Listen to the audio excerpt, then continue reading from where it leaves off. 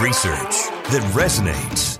Schweitzer has not been wrong on any of his years and years of reporting on the Bidens. Investigations that matter. If your last name wasn't Biden, do you think you would have been asked to be on the board of Burisma? I don't know. Probably not. But that's, I don't think that there's a lot of things that would have happened in my life that if my last name wasn't Biden. The only entities, the only people that would report on this, and Peter Schweizer, who deserves a Medal of Freedom, in my view. This is The Drill Down with Peter Schweizer. Hi, this is Peter Schweizer, and welcome to The Drill Down, where we relentlessly expose cronyism, corruption, and the abuse of power. I'm joined by, as always, Eric Eggers, author and vice president of the Government Accountability Institute. Well, it's that time of year. You're gathering around the table with family and friends. Maybe the odd uncle showed up, but hey, that's family. Or you could just be eating delivery on a sofa and watching football. Who knows how you're going to be spending Thanksgiving? But it is, in addition to a time of eating and a time of gathering, it's also a time of reflection. It's a time to look at the things that we maybe struggled with in the previous year and the things that we are thankful for. Now, I'm trying to imagine Thanksgiving at the Eggers household, but I can't because I've never been invited. You've never been invited, and probably part of the reason for that is because of your dystopian take on what Thanksgiving holiday, the random uncle, like one odd uncle shows up, or somebody sitting by themselves. You have no experience with any of that. I'm just saying, like those, you just painted the worst Thanksgiving picture I've ever heard of my life. Right? One loser uncle, or you're by yourself. Those are the two possibilities. How about a cornucopia of company? Right? A cornucopia. I like that. I like that. A warm hearth at their home, surrounded by family. We have many different family traditions, and I've seen a full gamut of Thanksgiving possibilities, and so we're excited to offer some Thanksgiving-inspired awards. Yes, because of the year that's been, right? It's holiday season, and we wanted to go into Thanksgiving week and give people, there's going to be a little bit of, here's some stuff you should be upset about, but we want to have a little bit of a positive spin as well. That's exactly right. Look, everybody's got their favorites for Thanksgiving, the way they like their turkey prepared, the side dishes, the desserts. What we've decided is to look at the past year through the lens of cronyism, corruption, the abuse of power, with some Thanksgiving-themed awards. So Eric is going to lay out the award. These are unusual. These are not straightforward awards, but I think they make the point. First, we're going to talk about the things that we are frustrated with, we were disappointed in this year, but we're going to end on that positive note, as you mentioned, describing some of the things or some of the people that we should be thankful for. And I would say there are probably some surprises on both of these lists. I think so. I think people will be surprised that it's a little counterintuitive, but again, we like to celebrate the times when people avoid abusing their power. We like to call it out when people do take advantage of their position of public authority. And, so the first ones, these are people that are sort of abused positions of authority. So we're going to call them generally, these are turkey awards. The turkey awards. I like that. Turkey awards. So turkey in a negative connotation, which again, if you listen to Peter describe his Thanksgiving, you could understand that, right? He's just by himself waiting on Uber Eats. No, I'm trying to be inclusive. I'm just trying to be inclusive. They're single people that can't see their families. And I think we need to make them the odds are probably greater that people listen to a podcast by themselves. Like if your uncle's over, it's like, no.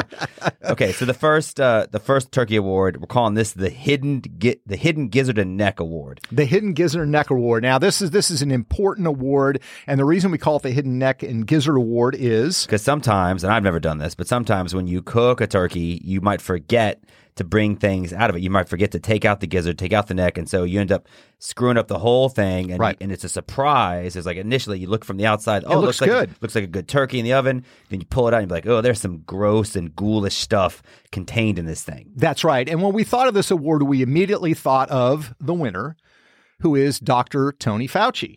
And the reason is that this is a guy who, exudes all kinds of confidence on television. Remember, at first he told us, don't worry about COVID, go on a cruise, nothing to worry about.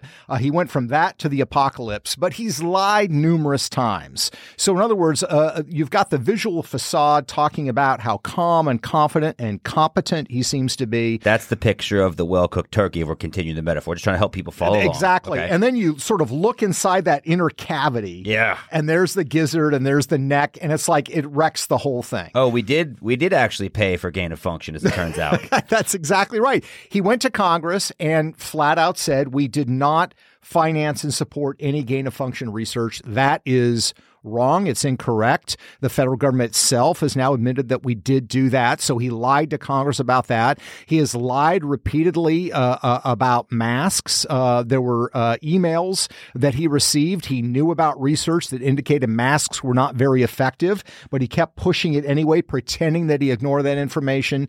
And then, of course, he lied about mandating vaccines. He said numerous times in television interviews, I cannot envision a situation where we would mandate the general public getting vaccines. And of course, that's exactly what he did just a couple of months later. Yeah, I would say just to close it out, he basically prepared this poisoned meal and then forced America to eat it. That's right. That's right. He didn't tell you that the neck and the gizzard were still inside. Right. He just sliced it up and served it, and you just realize after the fact what had happened. But it is crazy. I mean, again, this post-COVID been a year and a half, and just the amount of impact it's had on every aspect of American life. And so I hope that people can gather together and have a Thanksgiving meal, not be afraid, because I think just, look, we always want people to be safe, but we also want people to be safe and smart consumers of information. And unfortunately, some of the information Dr. Fauci has distributed over the last year has been anything but that. Yeah. And here's the thing. Look, I get you're in the middle of a pandemic. It's a new disease. Yeah. You're trying to figure things out. But I think the threshold for the average American is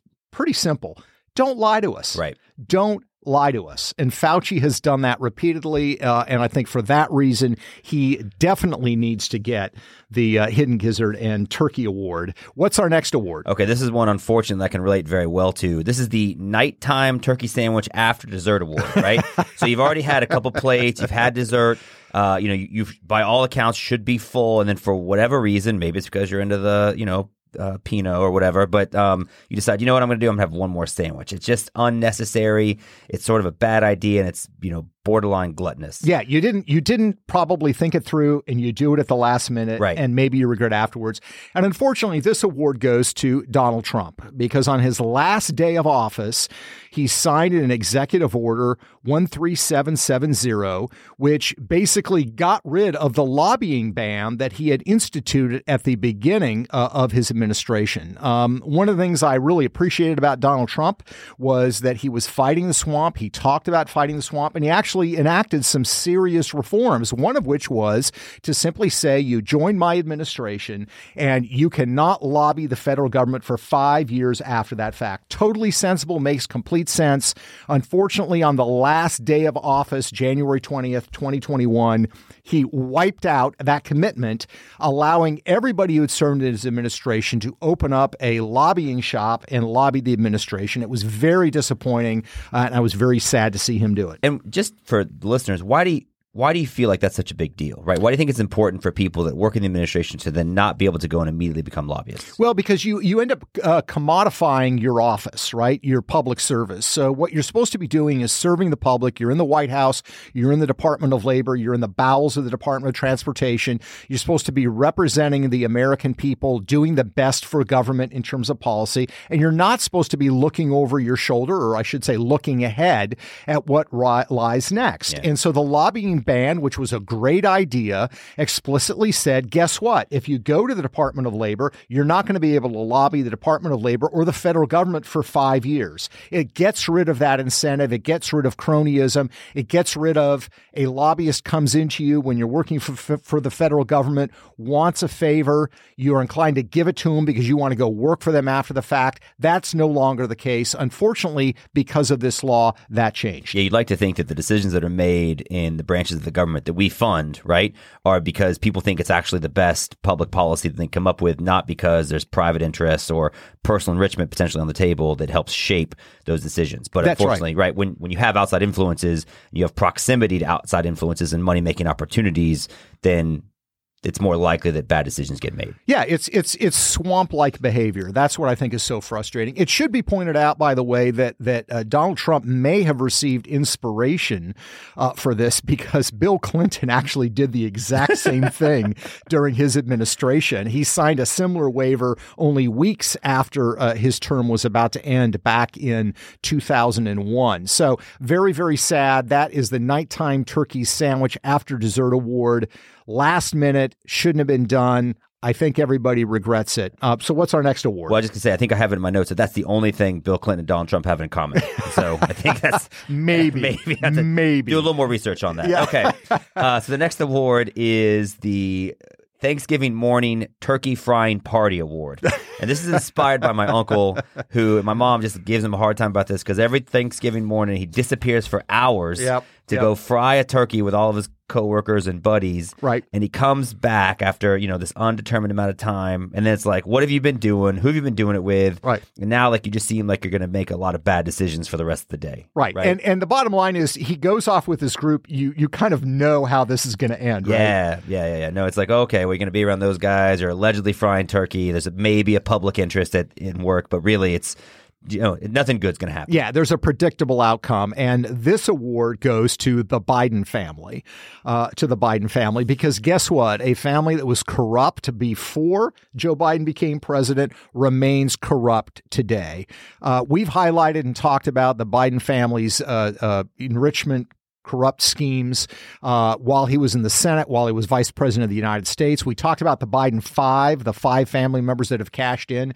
So Joe Biden runs for office, assures the American people there's going to be no corrupt deals. We're going to have the highest ethical standards. Of course, every president promises that. And they also say that there's going to be no foreign deals involving the Biden family. Well, lo and behold, Hunter Biden is still involved with that Chinese investment firm. That deal is worth at least $20 million. And then you have his budding art career that Hunter Biden has, which to me is genius level corruption. It's insane. It would be amazing if in one of the Zooms that Joe Biden just had with President Xi in China, if President Xi had a Hunter Biden piece of artwork over his shoulder. Right. Exactly. This is a way to troll America. Or Joe has one behind him and kind of leans to the side, trying to elicit a comment. Would not put it past them, by the way. Yeah. Because in this art scheme, what's so frustrating is they pretend that they've solved the ethical concerns by saying the buyers of the art will be anonymous, which is, of course, not what you want. And the art dealer who is handling Hunter's art is looking for clients in China. He's been outspoken about that. So it's laughable. And add on top of that, you've got Jill Biden, the first lady, actually displaying Hunter's artwork in the White House, the best gallery in the world. You know how when they make up these T-shirts for these sporting events, but in advance, so when the Patriots are supposed to go undefeated, right? They had the undefeated, but then they lost the Giants. Right. So they have all these extra T-shirts that always get shipped off to third world countries, right? Because we'll give them to somebody. Right. What if Hunter Biden art is the equivalent of that? It's really more of these artwork. I don't care, man. Just put it in the closet. Yeah, right? They're shipping it off to somewhere because we bought it. It's a thing we had to do, and now we're just kind of moving on. Yeah. The best meme, by the way, I saw on this was a lot of controversy about the Biden Justice Department going to give $430,000 to illegal immigrants who came over and were separated from their family members. And the meme was, instead of giving them $430,000, why not give each illegal immigrant a piece of Hunter Biden artwork? Right. Which is actually more allegedly worth more. So the bottom line is, how stupid do the Bidens think we are? This is a corrupt scheme. It's gotten minimal attention from the mainstream media, a little bit of mention from the Washington Post, New York Times. But the reason they keep doing this is they keep getting away from it and getting away with it. And the media is simply not paying enough attention to it. That's why they deserve this award. All right. Next award is, I think, arguably one of the worst and most detestable concepts related to Thanksgiving. And that would be the idea of turkey loaf, right? Yes. It's, what is it? Why is it? Is it turkey? Yeah, and why is it around, right? And so we have a turkey loaf award that we give to another thing that's sort of stuffed and jam-packed with amorphous, indescribable, undistinguishable pork, ironically, and that would be the infrastructure bill. That's right. And we're giving this award to the Democratic leadership in Congress and the Republican leadership, specifically Mitch McConnell. But yes, turkey loaf is a perfect description for this, because this monstrosity of a bill is allegedly an infrastructure bill. So like the turkey loaf, this is supposed to be turkey. Right. But when you look at the ingredients list, it's far different. This bill has $550 billion of new federal government, quote unquote, investments in infrastructure. But it's really a boondoggle. I mean, they say it's going to go for bridges and roads, the nation's broadband, water systems, energy systems. We've been down this route before. Remember the Obama administration after the financial crisis in 2008? They had shovel ready. Yeah, shovel ready. The stimulus program, they shoveled out all this money in green energy and infrastructure. And our research indicated that 80% of that money ended up going to donors who own businesses who were members of Barack Obama's National Campaign Finance Committee. That's insane. Yeah, so it was shoveling money to donors. And, the decisions made about this infrastructure bill that has just passed, this monstrosity that's been signed by President Biden, the decisions on the bridges and the roads, it's not going to be made by civil engineers. Yep. It's not going to be made by professional urban planners. The Biden administration is appointing Mitch Landrieu, the former lieutenant governor of Louisiana and the mayor of New Orleans. So you're picking a guy from the most corrupt city in America to determine where this $1 trillion plus is actually going to be spent. Well, the worst part, too, I mean, forget the corruption piece of it, which New Orleans is obviously a real thing. But, you know what New Orleans is not necessarily known for? Infrastructure. Infallible infrastructure. Exactly. I mean, no offense, but really, right. these guys, we designed this city this way, and that's who's going to be in charge of distributing the money to shore up our key needs. Right, that's right. And what that shows is that signals is the priority here is not infrastructure. It's not actually improving our roads and bridges. It's feathering the nests of connected people to Joe Biden. And Mitch Landrieu is going to be in charge of doling it out. So this is I would argue, the most expensive turkey loaf ever created. Well done. Thank you. You're getting so much better at this. So what's the next award? All right, so we're moving more towards the realm of the positive. Yeah. So I got a problem with this. Yeah, we're calling this the Oyster Stuffing Award. And this is a famous moment in my family's history where my grandmother, who does listen to the podcast, I want to be very careful about this, she made stuffing that she thought was this gourmet stuffing and throw some oysters in there. Okay. And let's just say that not every member of the family appreciated the effort and the creativity. They thought, what are you doing? So it's here's this thing that some people think, oh, it's this crown jewel of Epicurean accomplishment. And other people think it's, the height of irresponsibility, culinarily speaking, right? Right. And so who gets the Oyster Stuffing Award? That would be your best friend, Anthony Blinken. Yeah, I'm not buying this at all. Go ahead. Well, so make the case. Well, I want to be very clear. We have employees. We sort of crowdsource some of this, right? And so we have employees who said, here's who I think is doing a good job. And one of our guys, Price, who's been paying a lot of attention to the China desk, right, as many people in this office have been, he says that Blinken has actually been surprisingly strong in terms of protecting American interests. He thought that we would totally abandon the Trump-era mindset with regards to China. But in fact, in his first remarks about China at this confirmation hearing, he talked about China's treatments of the Uyghur population as genocide. He then goes to the Alaska Summit, engages in one of the most contentious summits with China in decades. Right? He hit China on human rights issues, trade infractions, treatment of Hong Kong protesters, etc. So Price says Tony Blinken, he is who we need to be stand up for American interests. Yeah, no, I'm not buying this. And I love Price. Price is very smart, very diligent. Here's my problem with this. Everything you talk about, and you see this reported by the mainstream media, Tony Blinken has expressed, concern or frustration or condemnation. It's all words. Yeah. It's all words. I mean, for me, it's all about action. So if you're going to make oyster stuffing, don't talk about it. Don't claim your recipe is so great. Don't say that this is something everybody's going to enjoy. You actually got to go and do it. And Tony Blinken has not done that. I think he hasn't done that because the Biden family, Joe Biden himself, has these nefarious ties with Beijing. Tony Blinken, as we'll discover later, has these ties as well. So I think talk is foreshadowing. Cheap. Yeah, a little foreshadowing, exactly.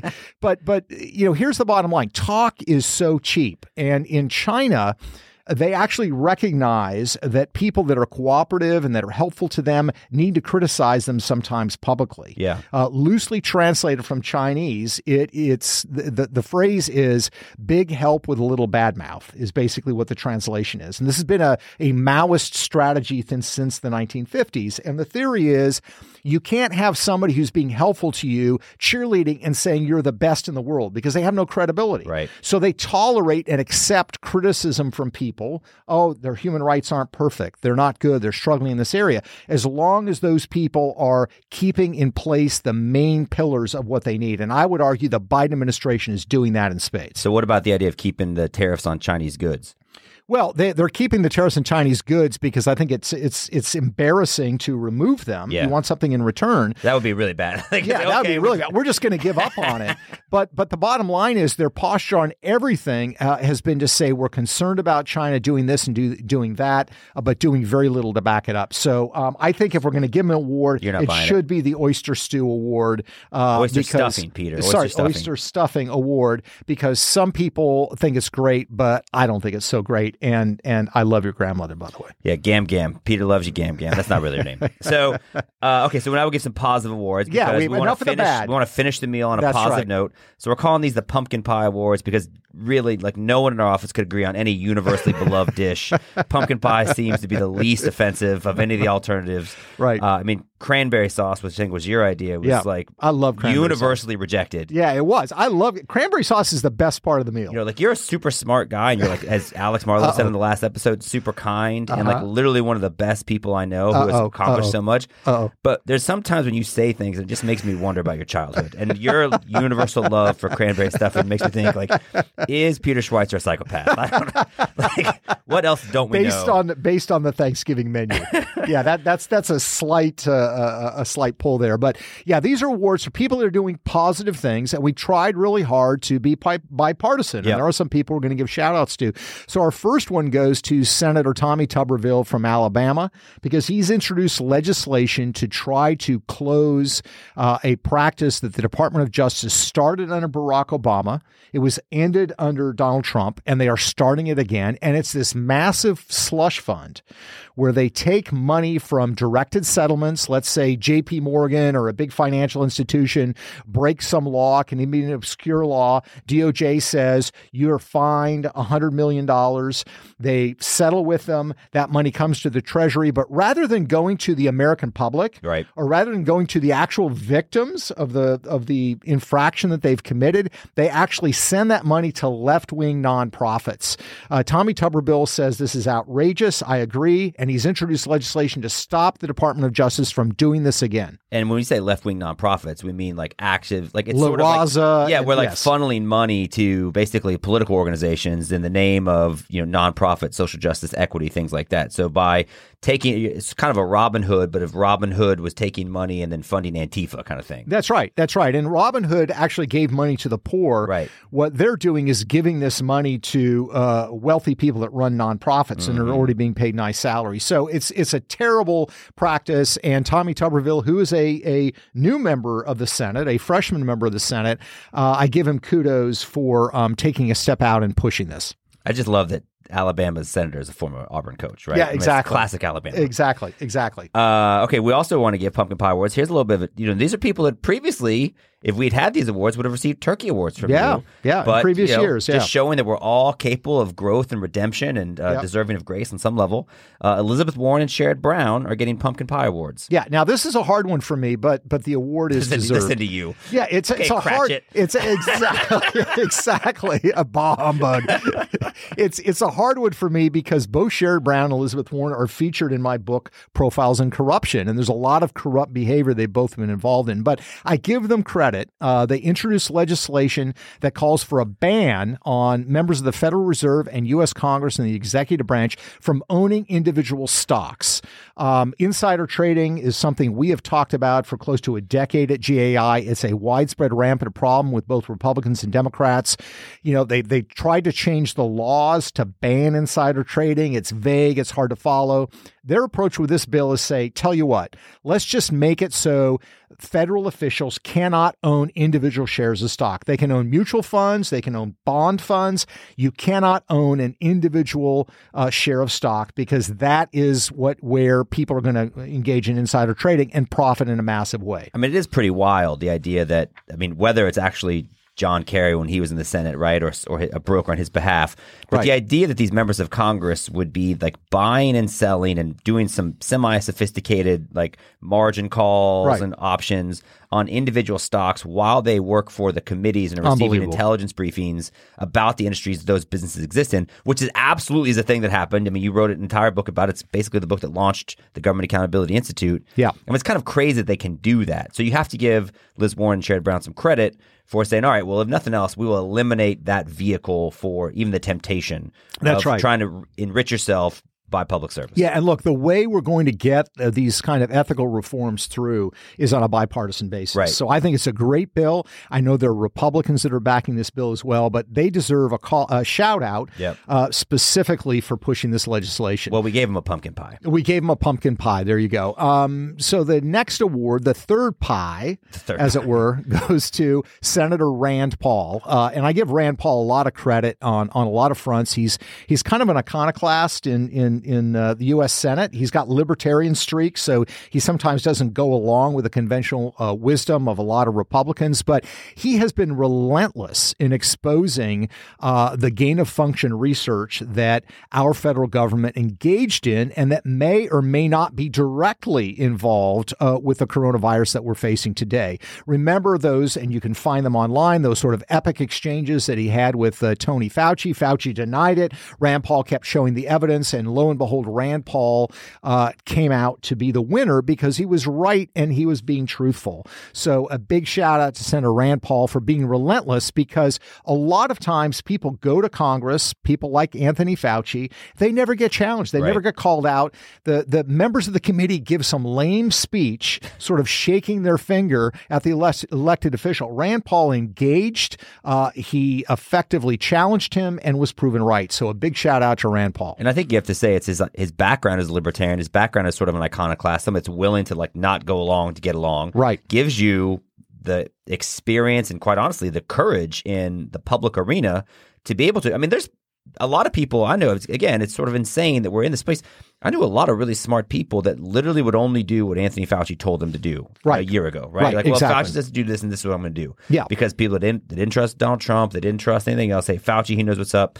I mean, he's Saint Anthony Fauci, right, for a lot of people. And here's Rand Paul, not in an aggressive or mean way, but just in a very fact-based, and he had the courage to stand up and present him with the evidence. And I think America, the narrative surrounding so many different aspects of public policy as it relates to how we respond to this virus, were shaped by that moment. Absolutely. And Rand Paul, I think, in addition, had the confidence because he's a medical doctor as well. He has the background. He was not intimidated. And when Fauci throws out these big words that certainly would intimidate me, Rand Paul understands them. So he's really one of the few members of Congress that approached this issue from a well-educated and passionate standpoint.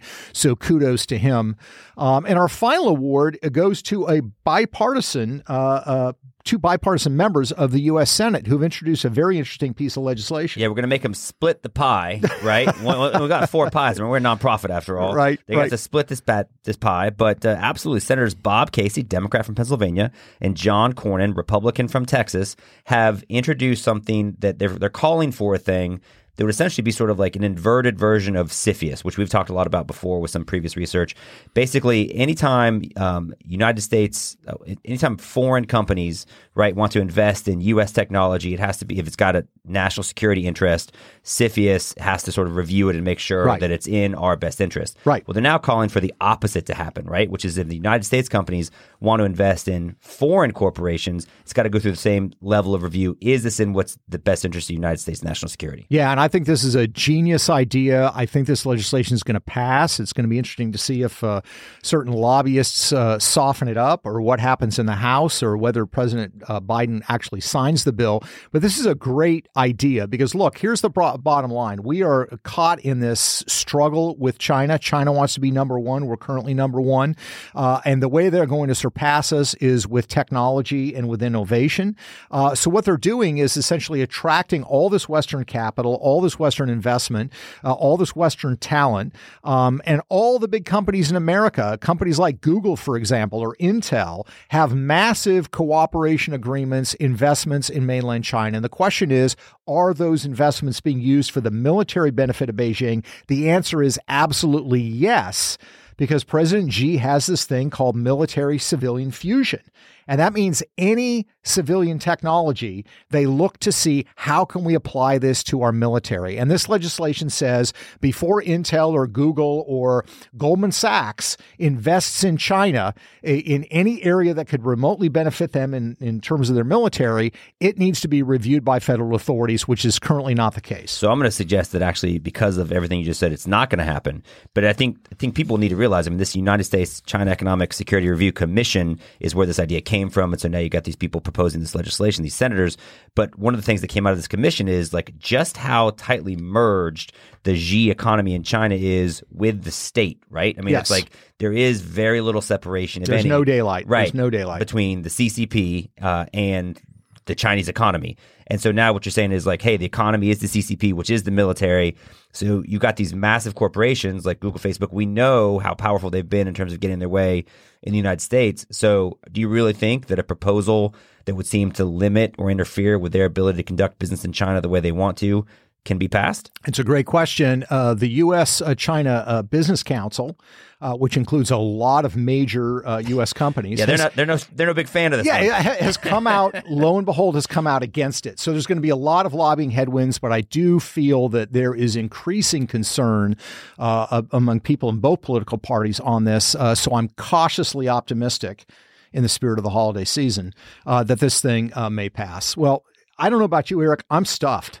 I'm stuffed. I mean, I've had a turkey. I have had turkey loaf. I sat around with guys drinking beer around a turkey fryer, and now we've had all this pie. What's your take for the year ahead? Are you optimistic? I mean, it's a season of optimism, but we've got a lot of challenges, a lot of struggles. Where is your mind right now in terms of where we're going to be in the future? Yeah, I'm very optimistic. I think people are getting their minds wrapped around, and I think are seeing for the first time the fact that these Democrat and Republican senators are working together to expose and, hey, raise some flags about the impact of United States capital and merging with Chinese government interests have, right? I think people are, that Liz Warren and Sherrod Brown are taking steps to try to keep American politicians from benefiting, at least in some way, from their public service. I think these are all positive things, right? And I think it's because of people like you and podcasts like this one that we're trying to help elevate some of these ideas. As we like to say, you're going to get information here that you might not get anywhere else, and we're going to continue to keep doing that and hopefully raise awareness, because awareness, right, is what I think leads to activism and hopefully policy change for the betterment of the American people. Amen to that. Well, it's the holiday season. Happy Thanksgiving, Eric, to you and your family. Hey, happy Thanksgiving to you, man. Just go easy on the turkey loaf. I will. I promise. Thank you, everybody, for joining us. We hope you have a wonderful Thanksgiving. We appreciate you, and we appreciate the time that you spend with us on this podcast. If you're interested in more of our content, you can go to thedrilldown.com. Thanks so much for joining us.